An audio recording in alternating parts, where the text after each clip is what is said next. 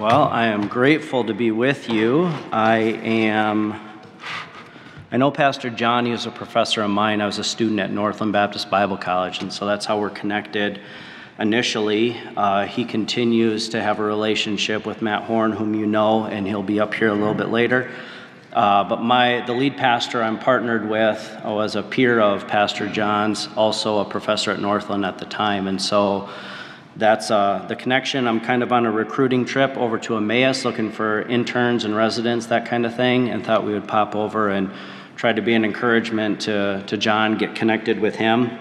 And lo and behold, there's an opportunity to speak. And so I kind of liken this, if you've ever shown up to a family gathering, whether it's a family reunion or some family function during the holidays, and you meet some new extended family member for the first time, you've never met them, and you're like, who are you?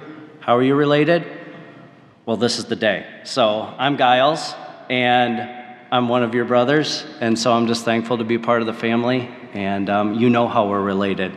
It's the blood of Jesus, and so I'm just really thankful to be able to serve in this capacity and connect with you. We have extended family all around the world. On a regular basis, actually weekly, we pray for the persecuted church in our fellowship, and that's to remind ourselves that it's not all about us and our small little, city and community and in our church, but God's doing things globally and the gospel's advancing. And so it's so encouraging to be able to be part of this fellowship here, worshiping this morning. Just a little bit, I don't want to hijack the whole time. I want to jump into the Word. And so you can turn to 1 Corinthians 12 while I'm blathering, but just a little bit about me. I wish my immediate family was with my wife Janelle and I have been married for 20 years. We have one son. His name's Elijah. He's 14. He was born with some major medical complications. If I'm ever invited back, I'll share more about that. But the short version of it, he was born without a diaphragm. And so you can imagine there's some major hiccups and hurdles that come with that. We're still battling some of those things. But God in His grace and just His mercy to us continues to just allow us to take one day at a time, and it's a joy. So the real privilege that I have in being with you this morning is to be able to open the text and care for you and share some truths from God's Word. And this morning you're not going to hear anything you don't already know. So spoiler alert, there's nothing new that I'm going to share with you that you're going to be like, oh, that was amazing, an aha moment. It's going to be simple, straightforward, and we're going to stick to the text. And so that's just kind of what I do. The text is 1 Corinthians 12. We're going to do our best to cover that in its entirety. If you know anything about the church in Corinth and you've been studying through 1st or 2nd Corinthians at any point in time, how would we categorize this church? How would we describe this church? It's typically a church that, becomes the black sheep among all the other churches, right? Certain churches are known for their personalities, and Corinth was a mess. And that's how we typically identify with Corinth. And so the cool thing about this, what I love about it, is Paul loves this group of misfits and pirates. He just does. In fact, he spent about a year and a half planting this church and training the believers there to live out this new identity, this new faith in Christ. He's teaching them, now that you're saved, here's how you live like the church. And in Acts 18, just before the passage of Scripture that was read this morning, it explains a lot of what Paul's journey looked like in Corinth. One thing that Paul didn't do is stay part of the elder team and live in Corinth and become the pastor at the church in Corinth. And so what does he do? He invests in this church by way of letter. So they've got questions. As they're doing life and ministry in Corinth, and Paul was moving along to places like Ephesus and then back to Antioch and different places, he writes to them. And so he continues to invest in them with lengthy letters, and he's helping them understand the gospel and how they navigate life in the new way of the Spirit while they continue to live in their same pagan community and culture of Corinth.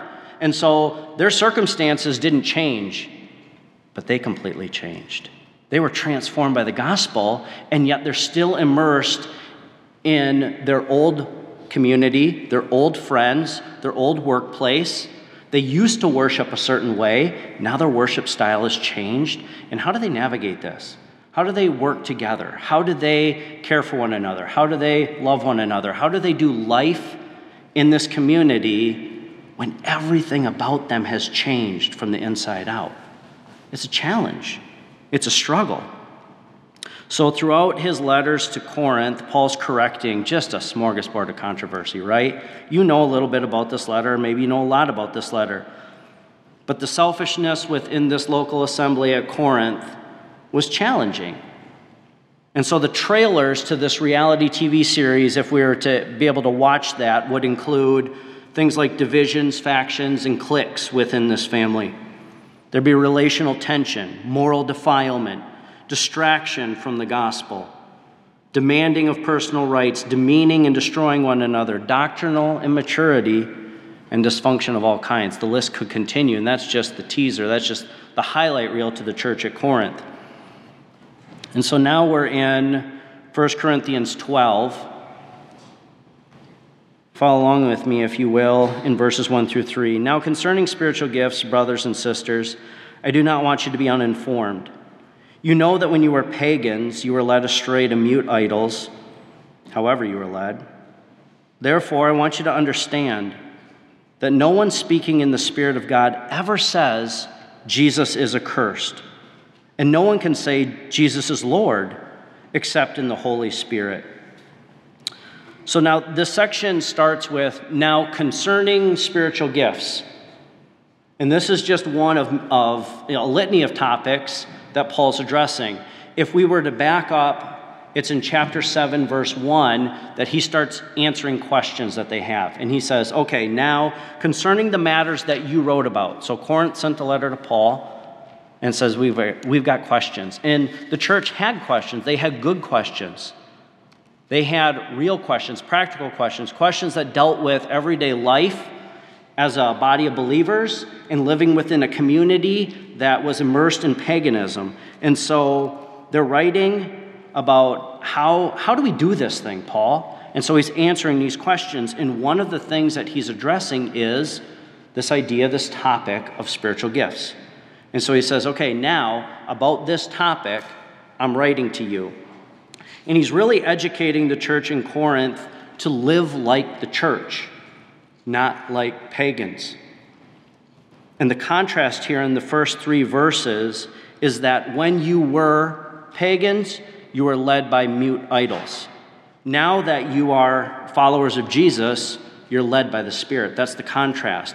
This is who you used to follow and worship, and now you're following and worshiping Jesus. Life's going to look different. Doesn't mean it's going to be easy. There's going to be challenges, but life's going to look way different. They used to go to the pagan temples to worship, and we could go into detail on what that looked like. It was very immoral. It was very self-serving. It was all about them. And they worshiped these statues, and we know that behind the statue is demonic presence, force. And he says, that's not your life anymore. Now you're in Christ. Now you're led by the Spirit. You're followers of Jesus. You're brothers and sisters. And now we're going to address, here's how you live like that. So this whole chapter, I'm entitling, this message is The Anatomy of a Healthy Church. Here's what it looks like, and this is just one aspect, one layer of here's what it looks like to live like the church and to live like a healthy church. So the church in Corinth is now learning to unlearn paganism. Guess what? That's a process. It doesn't just happen overnight.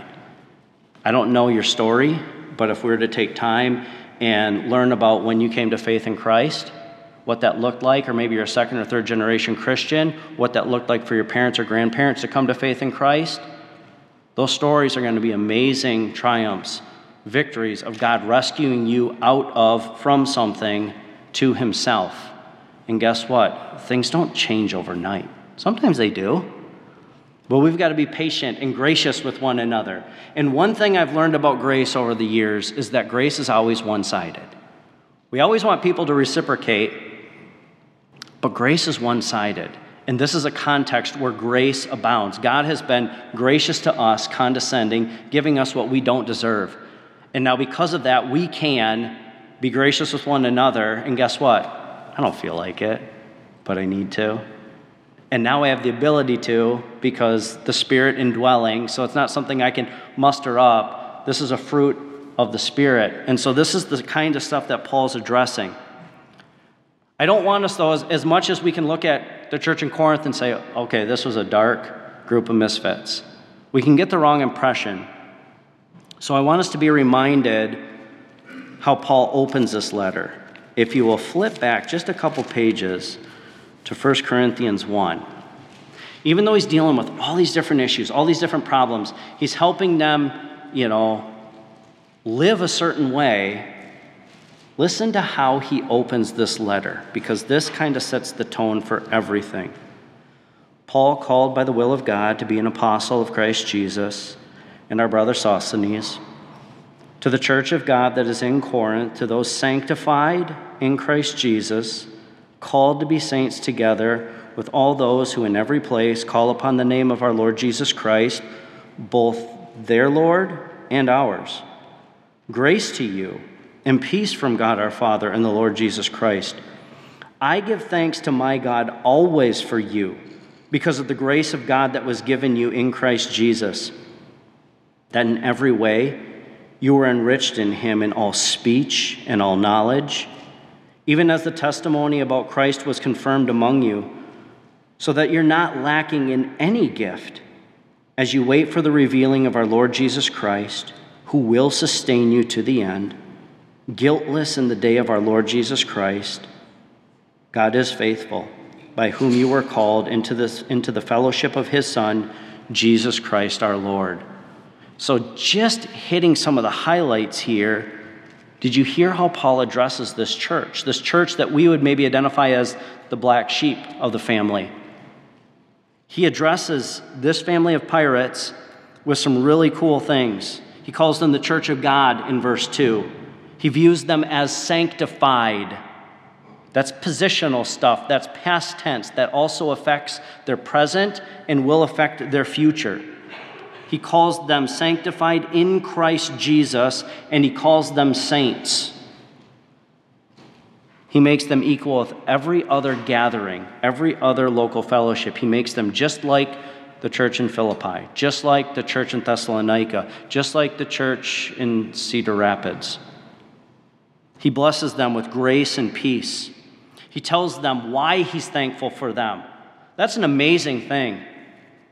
It's one thing to hear something positive or something encouraging, but to hear, why someone's thankful for you, and Paul unpacks that for them. He shares that God has enriched them by his grace and his mercy in every way, and they're not lacking in any gift. Everything that they need, regardless of the size of the church family that was at Corinth, they had everything that they needed to live and function like a church. That's encouraging to me. So whatever you need to function like a church here, God has richly supplied that, regardless of size, regardless of what you look around and you say, well, we have this hole to fill and we don't do this. And, what do we often do? Compare ourselves with other churches in the area, kind of a thing. And Paul's encouraging the church in Corinth, you got everything that you need. You're not lacking any spiritual gift. You have everything you need in Christ. And as you wait for Christ's return, Jesus will not only sustain you, but he views you as guiltless, and he will present you that way before the Father. That's what he's doing with the church in Corinth. And we know how dark it is at Corinth.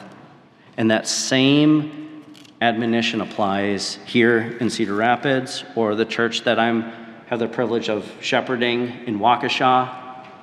And this is what God's doing globally. And so now we get back to our text. I wanted to remind us kind of who this group of people is. And now he's going to move into the main instruction part of this chapter. So most of this chapter 12 is illustration. Right now he's going to give you the instruction. That's verses 4 through 11. So he's going to introduce, here's the main teaching of this section. Here's God's plan for this thing. Here's how it's empowered and then here's the purpose for this. This is what's going on in verses 4 through 11. I'm going to read it in just a second. And then he's going to go and illustrate what he just gets done teaching. So picking up in verse 4, now there are varieties of gifts, but the same Spirit. There's varieties of service, but the same Lord. There are varieties of activities, but it is the same God who empowers them all and everyone. To each is given the manifestation of the Spirit for the common good. For to one is given through the Spirit the utterance of wisdom, and to another the utterance of knowledge, according to the same Spirit, to another faith by the same Spirit, to another gifts of healing by the one Spirit, to another the working of miracles, to another prophecy, to another the ability to distinguish between spirits, to another various kinds of tongues or languages, to another the interpretation of tongues. All of these are empowered by one and the same Spirit, who apportions to each one individually as he wills. So the teaching, the educating, the instructing in this section is helping them learn how to live in this new position, this new identity, their new life in the Spirit. Here's how you live as the church. And remember, this is just one of many different things that he's addressing. And so in verses 4 through 6 and in verses 8 through 10, there's a lot of things worth noting, and we're just going to note them briefly. But one of the things that stands out, and it's repeated over and over, is the repetition of this idea of variety. There is a ton of variety within the local church. There's a variety in gifts, in service, and activity. That's what the text says. What the text doesn't say, which is also equally true, there's a variety of personalities, a variety of backgrounds, a variety of opinions, a variety of preferences. That abounds as well. And so as much as there's this stuff going on, there's a ton of diversity within the local church. The church is not lacking for diversity at all. But with this variety comes the challenge of being unified amidst that diversity. How do we care for one another when we have differing opinions, when our upbringing was different, when our backstory is different? We all have an idea of here's what should happen, what happens when those clash with someone else's. And so the goal here is to be unified amidst the diversity rather than divided. And Paul is addressing the divisions that were taking place all throughout this letter. And every church has to deal with this. No church is exempt. Every church struggles with this in different ways and goes through seasons of doing it well, and there's seasons of probably doing it poorly or struggling a little bit. The variety of gifts, service, and activities that's on display in this text, especially in verse 4, and then it accents some of those, right? It highlights some. The list that takes place here in verses 4 through 6 and in verses 8 through 10 are meant to be representative, not exhaustive. This isn't the only place that there's lists of the Spirit, gifts that are taking place, right? We could turn to Romans chapter 12, Ephesians 4. There's a couple other places, but there's about a handful of different lists. And no two lists in Scripture are completely identical. Those are meant to be representative, not exhaustive. We're not limiting the Holy Spirit by saying, well, you have to have one of these gifts. No. The Spirit can do whatever he wants, whenever he wants, and however he wants. We're not going to limit him by this, but this gives us an idea, something tangible that we can wrap our mind around. But you might look at this list and go, I can't identify with any of this stuff. That doesn't mean you're lacking in any way. The Spirit's just equipped you differently. So you don't have to go and hunt. The goal of this is not to try to find where you're at on this list or in some other list in the Scriptures. Be encouraged that you have been given a gift or multiple gifts. Those gifts are not fixed or locked, but they're meant to serve the body that you're part of. And so within this variety and diversity within the church, what does it all have in common? What holds this all together? What allows a gathering of people of all different backgrounds, personalities, temperaments, stories, to be able to come together and function as a family? How does that work? Different, diverse, but unified. Only God could do this. I would have written the script differently. I would have never written the church into the story. Why? Because the church is a mess. I'll speak for my church because I don't know you, but the church in Corinth was a mess, had issues. The church that I'm part of is a mess, and part of the problem is I'm part of it. Just because I have the privilege of pastoring them doesn't mean I'm any different than the people I'm pastoring. I bleed red, I breathe air. I have the same issues, I have the same struggles. I'm no different. And yet in all this, difference, how does this thing hold together? Well, it's not some formula. There's not some secret sauce or some magic key that you haven't found yet, right? It's who holds this all together. And verses 4, 5, and 6 tell us it's the same Spirit, the same Lord, the same God overseeing this entire plan. God's got this. This is his plan, not ours. He's the one that's designed the church, and he put all the pieces together to function how he wants them to. We might be left scratching our heads. We walk away from a Sunday or from an annual business meeting or, whatever the case is, and we're going, I don't know. And God's going, I got this. The Spirit is at work, and he is present.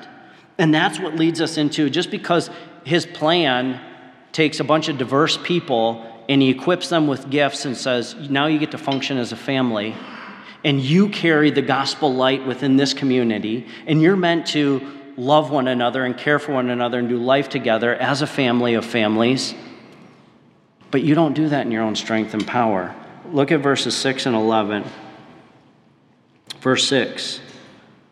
And there are a variety of activities, but it's the same God who empowers them all in everyone. The same God who is at work in you he's at work in the person sitting next to you and behind you and in front of you. God is at work in your midst. Verse 11, all these are empowered by one and the same Spirit, who apportions to each one individually as he wills. You might not like what he wills, but he's equipped you, he's strengthened you, he's empowering you to be you in this fellowship. You don't have to be anyone else. You bring value to this family. So the triune God is not only the constant within the church, but he's empowering every gift, every service, every activity in each one of you. This is what God's doing. The same Spirit, the same Lord, the same God. All these are empowered by the same Spirit. So the Spirit is actively empowering, filling, working, enabling, causing you to live like the church. That should be encouraging. I don't have to depend on how I feel, because guess what? What I know to be true and how I feel rarely match up. My feelings are responders, and they're always lagging behind. And so what do I have to do? Remind myself the truth. Who am I in Christ? Going back to the gospel, resting in the reality of who I am and who we are then corporately. So this is what God's doing. He's empowering this, and you will bear fruit. You are bearing fruit. And guess what? Galatians 5 tells us it's the fruit of the Spirit. It's not stuff that you and I manufacture. That's plastic fruit we can buy at Hobby Lobby. But the fruit the Spirit's doing, that stuff's real. And guess what? We don't always see it. It's not always tangible. It's not a formula we can work. He is at work doing some really cool things, whether we can see it or not. And he's doing that within this fellowship. And so you are equipped and empowered by the Spirit to play a vital role within this fellowship, this family, this body. What's the purpose? Why are you here? Why has he equipped you? Why has he gifted you? Why has he called you to be a family of families? We'll look at verse 7. The purpose of the Holy Spirit's gifting and equipping for each individual is found in verse 7. To each is given the manifestation of the Spirit for the common good. So as part of this family of families, the church, you're unique. You're valuable. You're necessary. You play a vital role in the overall health and benefit of this body. Whether you believe it or not, whether you feel it or not, whether you see it or not, you do. Your personality, wherever you're at on this journey, you're like, man, I just came to faith last week. Awesome. Maybe you've been a believer for 50 years. Awesome. Wherever you're at on this journey, and that comes with your where you've been, what your story is, how you've grown up. So it's made up of your past experiences, combined with your present level of knowledge, and that's where you're at on this journey. Your particular strengths and weaknesses, your passions, your giftings, all of this converges to bring value and benefit to the body. You individually bring value and worth to this family. Again, whether you see it or not, feel it or not, or believe it or not, because there's a lot of times we can have self-doubt. A lot of times we can go, I don't know. We want to hang it up. Things don't go our way, or someone hurts us with, words or actions. And it's like, I don't know. And when we start believing lies, but you bring value to this fellowship. And the Spirit is empowering that work in you for the common good. One of the challenges that we have that faces every church is the culture in which we live and then our human default. Because the culture in which we live it's all about the individual. I'm the most important person in this room right now. I am the most selfish person in this room right now, and it's all about me. I want it my way. And that's not only the culture in which I've grown up in America, it is also my human default. And so we value the individual above the whole. When we come to the text of Scripture, what does this say to me? What does it mean to me? How does it apply to me? Church has to be all about me. We want to have it our way, right? We want the drop-down menu that has, here's all the different programs. The sermon has to be, one part funny where the guy has to be the stand-up comedian, but he also has to be theologically rich and sound. And so we need to be entertained by this, but it also has to meet every one of my personal and felt needs, regardless of whether the text says it or not. And then the music has to be a certain way that matches, my style and preference, right? And the kids' ministry has to look a certain way. And so we really can tailor church the way we want it. And if we don't find what we want at this place, then we'll find it in, our brand somewhere else, right? That's what we have to deal with. That's America. You transport this group of people over to Afghanistan or Somalia, guess what? Church is going to look and feel completely different, and we are just going to be thankful that we're with other brothers and sisters and people aren't trying to kill us. And so, but we have to play the hand we're dealt, right? We have to live in the context in which we are. We have to care for one another where we're at. But this is just one of the challenges that we face. So as much as you bring value to this fellowship, we are facing some challenges that the focus is inward when we show up on a weekly basis. Rather than how has the Spirit equipped, empowered me for the benefit of the whole, what ends up happening is how are my needs being met my way for my glory? That's subtle in us. It's unintentional a lot of times. We just show up and it comes out naturally, and the gospel checks it. On a weekly basis, we sit under the teaching and preaching. We come together for fellowship and prayer and to worship God. And everything else that's been gnawing at us is checked in this moment. We need these times to catch our breath, to be refreshed as a fellowship, to be reminded that we're not alone in this. We're together for the gospel. This is a family. And like it or not, I get to be part of this family, right? You're part of my extended family. We're brothers and sisters. Apart from me showing up this morning, we probably wouldn't meet until eternity and start getting to know each other. But I've got the privilege of meeting you in advance, this side of eternity. Well, that's the main bulk teaching within this text. Verses 12 through 31 now, Paul's going to do something, and he's going to illustrate the text. So the Spirit equips each part for the benefit of the whole. And while each part plays a vital role within the body and brings value to the entire body, the focus is on the unified body. That's what's going on in this passage.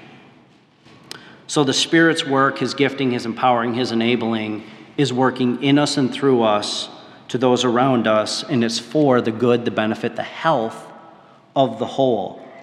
So now we're going to look at how Paul visualizes this. He's going to illustrate it in verses 12 and 13.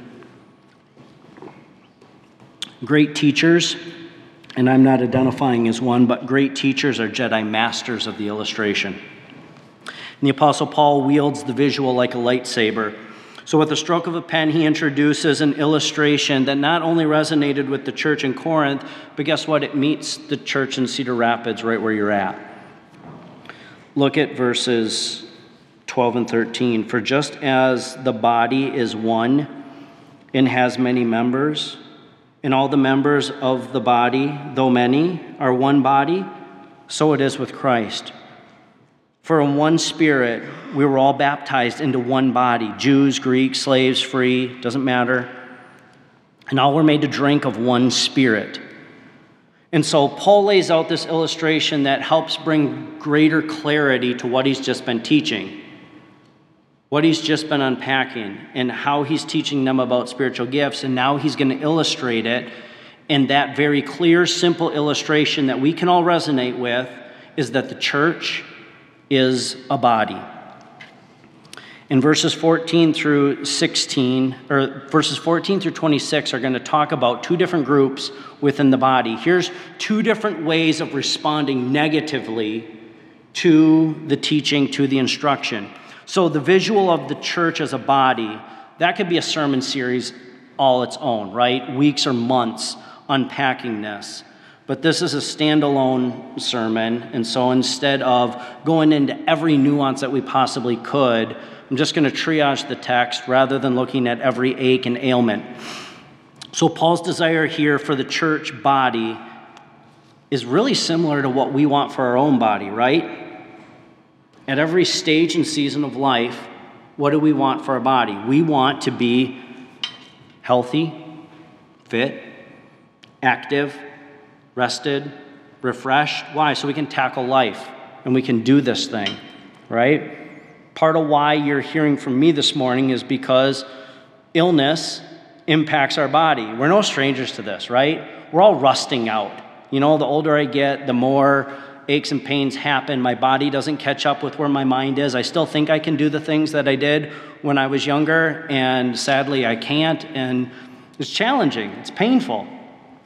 Losing different freedoms and functions and different stuff. And, you know, while I still have a ways to go, I can see the trajectory. But we all want to be fit, active, healthy. We don't want to neglect any part of our body, right? And so that's what Paul's doing here. No one enjoys being ill. No one checks into the hospital thinking it's a hotel, right? We don't do that. That's the place you go not to get sleep. But what part of your body do you want to break down? Do you want to malfunction? What part of your body do you want to be ill or not work properly? I'd already told you when I was introducing my family, my son was born without a diaphragm. We would have never written the script that way. We wouldn't have chosen that. It's been a long, painful journey. He's on diaphragm number 4 right now. He still eats by a feeding tube, and he's 14, almost 15. On top of it, there's autism, spinal challenges. There's just tons of different things, right? The body is amazing. The way that God has designed this thing becomes a teaching tool throughout life. We need every part functioning properly and accurately and to be healthy for the whole body to be feeling healthy and active and being able to take on life, right? What part of your body do you want to live without? Now, I know practically we can. We can live, I don't know what the appendix does, but apparently it can be removed and we can function just fine, right? We can live without digits. We can have different parts of us dealt with. It's not ideal, but it's stuff we have to live with. But if we had to pick and choose, What are we picking and choosing? What part of our body would we want? Now, this is a very weird analogy, but what part of our body would we want to say, you know what? I've done this thing for a while. I don't want to play that part anymore. I don't want those responsibilities. I want to do that instead. So think of it. The hand is like, I am tired of being the hand. I want to be the tongue. Let's switch roles. And the tongue's like, yeah, I agree. Let's do this thing. You know, I'm tired of being kept behind the teeth, and the mouth's a nasty thing, you know, full of germs and whatever. The hand's like, it's not much better out here, and so we flip-flop roles. How's that going to go? Think of your tongue trying to grab something. I liken it to those little sticky gummy things that you get when you're a kid, and you put a quarter in the machine, and the thing comes out, and you're like, all it gets is hair and dirt and dust, right? It's just nasty. And after 5 seconds, you throw it away. But if every part decided, hey, I don't like my role, I don't like my responsibilities, I want to switch it up a little bit. Guess what? I'm really thankful for how God put this thing together in the role and functions. I mean, we have tons of different systems at work simultaneously, and most of it we don't see or think about. I don't have to consciously think, take a breath. Respiratory system's taken over. I don't have to consciously think about, okay, now digest this food, digest. No, it just happens, right? I'm thankful for my muscular system and my skeletal system and my respiratory and circulatory and nervous, like all these systems are working together. And when each part is doing its part, the body function and is healthy, and it's things that we don't have to think about. And most of it goes unseen, unnoticed. And for that, I'm thankful, because most of that's on the inside, right? I don't want that to be seen. I don't want that to be noticed. I just want it to be functioning the way it is. Guess what? That's what Paul's illustrating here in this passage. For the body to be healthy and function like a body, guess what? You're not going to see most of what God's doing within this fellowship. It's not going to be as tangible as you'd like it to be. A lot of that stuff's happening internally on the inside.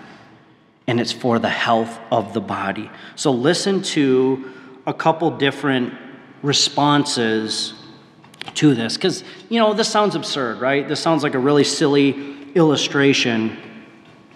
But we want every part operating the way it's intended to. Every part plays a vital part and is a valued part of the whole. Now listen to verses 14 through 20 and see where the focus is. For the body does not consist of one member, but of many. If the foot should say, because I'm not a hand, I do not belong to the body, would that not make it any less part of the body? And if the ear should say, because I'm not an eye, I do not belong to the body, that would not make it any less part of the body. And if the whole body were an eye, where would the sense of hearing? If the whole body were an ear, where would be the sense of smell? But as it is, God arranged the members in the body, each one of them as he chose. If all were a single member, where would the body be? As it is, there are many parts, yet one body. So in verses 14 through 20, we're reminded that you are a valued part of the body. But it's not about you. You do bring value, but it's not about you. It's about the whole. So it sounds absurd in this illustration that Paul's making for any part of our body to pout or get frustrated that they're not another part of the body. It's like silly here. But then he's like, it's us. We act like that. We do this thing. No matter what your gifting is, no matter what your temperament is, no matter how you're connected to this body, you play a vital role here, but it's not about you. You might get frustrated, feel like you're less or not important, or because you don't have those strengths, giftings, and abilities as someone else, that you're less. That's not true. Paul says you play a vital role here. You're a valued part of this fellowship. It's just not about you.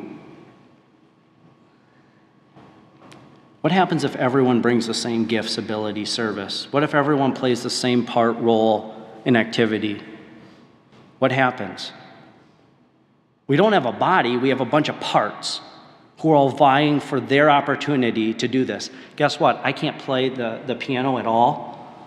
I can't even sing. I mean, I can sing. It's just painful to the ears. So, and I've been reminded of that on a regular basis. I can play the radio, and I sing in the shower and sometimes in the vehicle, but I can't do this. What Scott does, I would love to do, but I'm thankful he can do it. And that's just one example of many.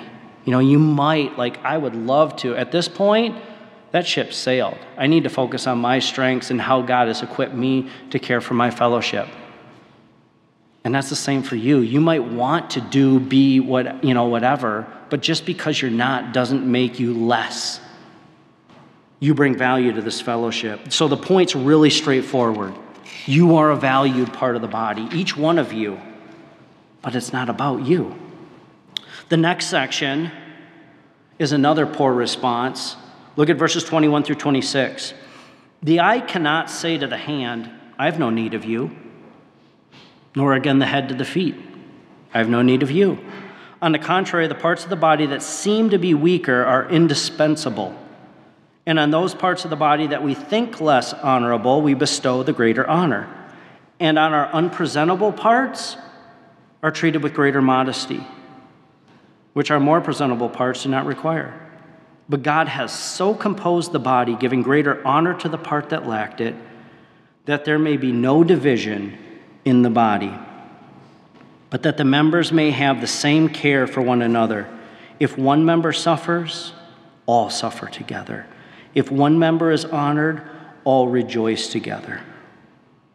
So not only are you valued, but the people that you do life and community as a church together are valued as well. We need each other. So others bring value to this body, and we need them. Almost everyone has some kind of issue or frustration with their body, right? I mean, if we're all honest, which we're not going to take the time to do that, but I can find a ton of faults and flaws with this. I just can. I wish things were different. Now, I make some of the choices that contribute to the malfunctions and the things that I wish were different, right? I can say no to some of that stuff. I just have a hard time.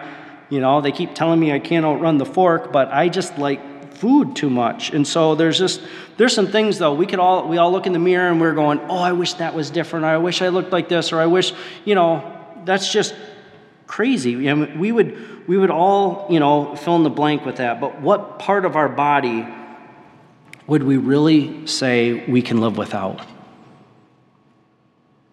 As much as I don't like certain, if we isolate and focus on that one part of the body that we don't like, do we really want to live without that? We need this whole thing, and we need it to be functioning healthy and whole. And that's what we need here. We need each other, regardless of how, obviously I don't know you, I've just met you. Regardless of how you view one another, you need each other. You individually bring value, but corporately you bring value to the whole. And so again, the point's simple. Regardless of how you feel about certain aspects or functions or parts of the body, every part brings whole and is necessary for the overall health of the whole. We need each other on a weekly basis and throughout the week. And so now we get to that part where we wrap things up, and Paul talks about the life, the vitality of the body in verses 27 through 31. The beauty of the body is not the isolation of the parts, but in the health of the whole. Verse 27, and now you are the body of Christ, and individually members of it. And God has appointed in the church first apostles, second prophets, third teachers, then miracles and gifts of healing, helping, administrating, and various kinds of tongues. Are all apostles? Are all prophets? Are all teachers? Do all work miracles? Do all possess gifts of healing? Do all speak with tongues? Do all interpret? And the answer is no. We need the whole. So the beauty of the body is not in the isolation of the parts, but it's in the overall health of the whole body. So the application of this text is not go and identify what your spiritual gifts are. That's not the point of this. The application is not figure out which part of the body you most identify with. all right? My junior high mind would run with that, but that's not the point of this. Like, where do I, fit? Now, we all need to figure out our roles and responsibilities and purpose, but that purpose is for the common good. That goes back to verse 7. And so the life, health, and function of the body is found in the Spirit indwelling each individual for the benefit of the whole. And you bring value to the whole. We together care for one another, and you replicate who you are. You have impact on this community. So considering 1 Corinthians 12, here's where we've been, and here's what God's done in the church in Corinth and what he's doing in the church here in Northbrook, in Cedar Rapids. He's given each individual the Spirit for the common good. He apportions and empowers each individually as he wills. He arranges the members in the body, each one of them as he chose. He's composed the body and has appointed in the church all the parts to function in unity for the common good. And somehow, he gets glory for all of this. That's pretty amazing. This is what you're doing here. Whether you realize it or not, whether you believe it or not, this is what God is doing. He's at work in your midst, doing some really cool things. And then Paul concludes this section in verse 31. As much as he highlights and focuses on the body, he's addressing the questions that were asked. He says in verse 31, but earnestly desire the higher gifts, and I will show you still a more excellent way. And because we care about context, that more excellent way brings us right into chapter 13, and he's going to show us that that way is love. Regardless of how you feel, regardless of what your role and responsibilities are, regardless of how you identify within this fellowship, whether you feel like I don't have that person's gifts, and so I'm not part of the body, whether you feel like, hey, I've got it all together, we don't need you, Paul says there's still a more excellent way, and that way is to love one another within this family. And so that's what's going on corporately here. At the end of the day, who cares what gifts, strengths, and abilities you have if you don't have love? Who cares if you show up and you can, have a killer ministry, but you don't have love? Who cares what part of the body and the role you play and the functions that you have if love's not dominating that thing and we don't care for one another? It's all a bunch of show and it's all a waste. But God's at work, and he proves it through this text, and it's on display here. We just need to have eyes to see it and respond that way towards one another as we continue to live like a body. So let's pray. Father, thank you for the text. Thank you that it is potent enough to reach from the first century all the way to the 21st century. Thank you for the issues that were taking place in Corinth. And it's because occasional documents like that and problems that the early church has that we can learn how to deal with the very same problems and struggles that we have, learning to live out this new identity and position that we have in Christ. Thank you for this church family at Cedar Rapids. Thank you for the family that they are. Thank you for placing each one of them as part of this fellowship, to care for one another, to love one another, to use their gifts, strengths, and abilities for the common good. Thank you for loving us so much that you would send your one and only Son, because none of us deserve it. Thank you that I have the privilege to come and meet my brothers and sisters here. And I just pray that you would continue to care for them through your Spirit, through your word, as they live out and function as a body. Help them to be healthy and to care for one another. In Christ's name, amen.